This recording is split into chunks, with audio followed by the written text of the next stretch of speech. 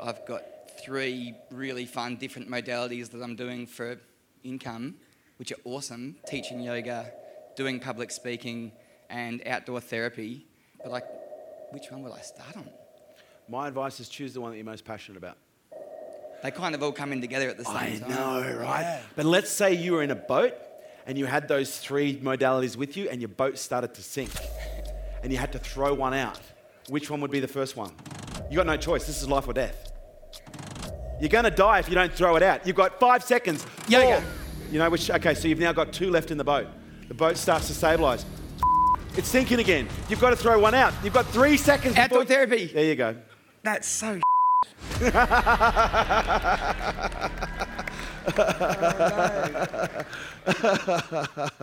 Oh, that was gold. Thank you. 1, 2, 3.